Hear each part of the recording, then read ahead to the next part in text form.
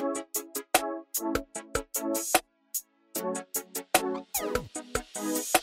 it's Erin here with the Market Like You Mean It podcast, your daily marketing podcast that is for small business owners, not marketers.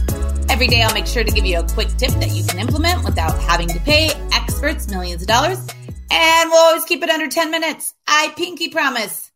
Happy Cinco de Mayo. Yes, Cinco de Mayo. I am so super stoked for today, and I hope that this is not the first time that you are hearing about this holiday today, that you already have this in your social calendars. But happy Cinco de Mayo. I hope you have a wonderful fiesta, a wonderful celebration. And with that, I want to talk about in-person events. Yes, they're here. They're coming back. People are ready for them. But what does that look like going forward?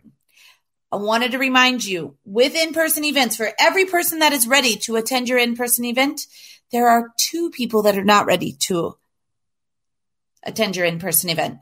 So when you are planning events, whether they be small, large, whatever they are, you need to take this into account. So I've been doing a lot of brainstorming and a lot of reading around in-person versus online events and what that looks like going forward.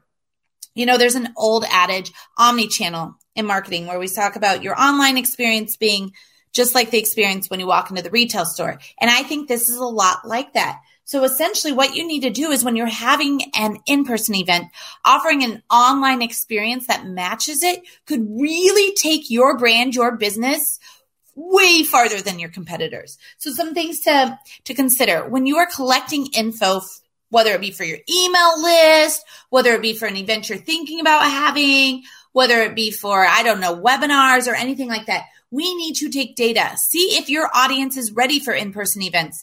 And if they're not, see what they're comfortable, how comfortable they are still with online events. If they are ready for an event, see how comfortable they are with what size events. The more data you have, the better you can plan your event.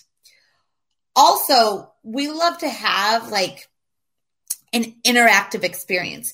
So here we're going to want to have at your in-person event when you have an online experience to match it. So say you have an in-person keynote, in-person rooms. We want to have all of that also offered online, but we want to have an interactive experience. So that means doing an Instagram, LinkedIn, Facebook, Twitter live story feed, also having live tweeting, and also offering a space for live discussion. So being able to bring in an in-person panel, microphones in the room, but then also your online viewers being able to ask questions as well, right? Being able to pull up the screen. There are a million companies offering, every video company in the world or all the smart video companies in the world pivoted to, we can offer an online experience. Now they are getting ready to offer online versus in-person together experience, a collaboration experience. So make sure that you really make that collaboration really tight, make it feel the same whether you're online or in person,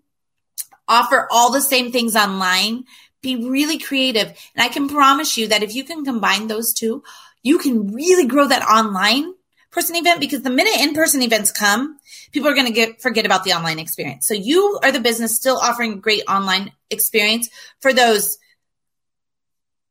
60% of people out there that are not ready for in-person. Those 60% of people are going to become your fans. And when they become comfortable with in-person events, your events are going to grow exponentially. So let me know what you're thinking when you combine your online and in-person events. I can't wait to hear. I've seen some really cool ideas around this in the wedding space. So maybe go check that out as well. Text me. Let me know what you're thinking. 913-298-8790. Let me know you listen to the Market Like You Mean It podcast. If you want quality content, check out my company's website, LillianJamesCreative.com. That should be linked from this podcast, or find us on any social media platform. And as always, please remember, you can't sell anything if you can't tell anything. Have a great day and happy Cinco de Mayo.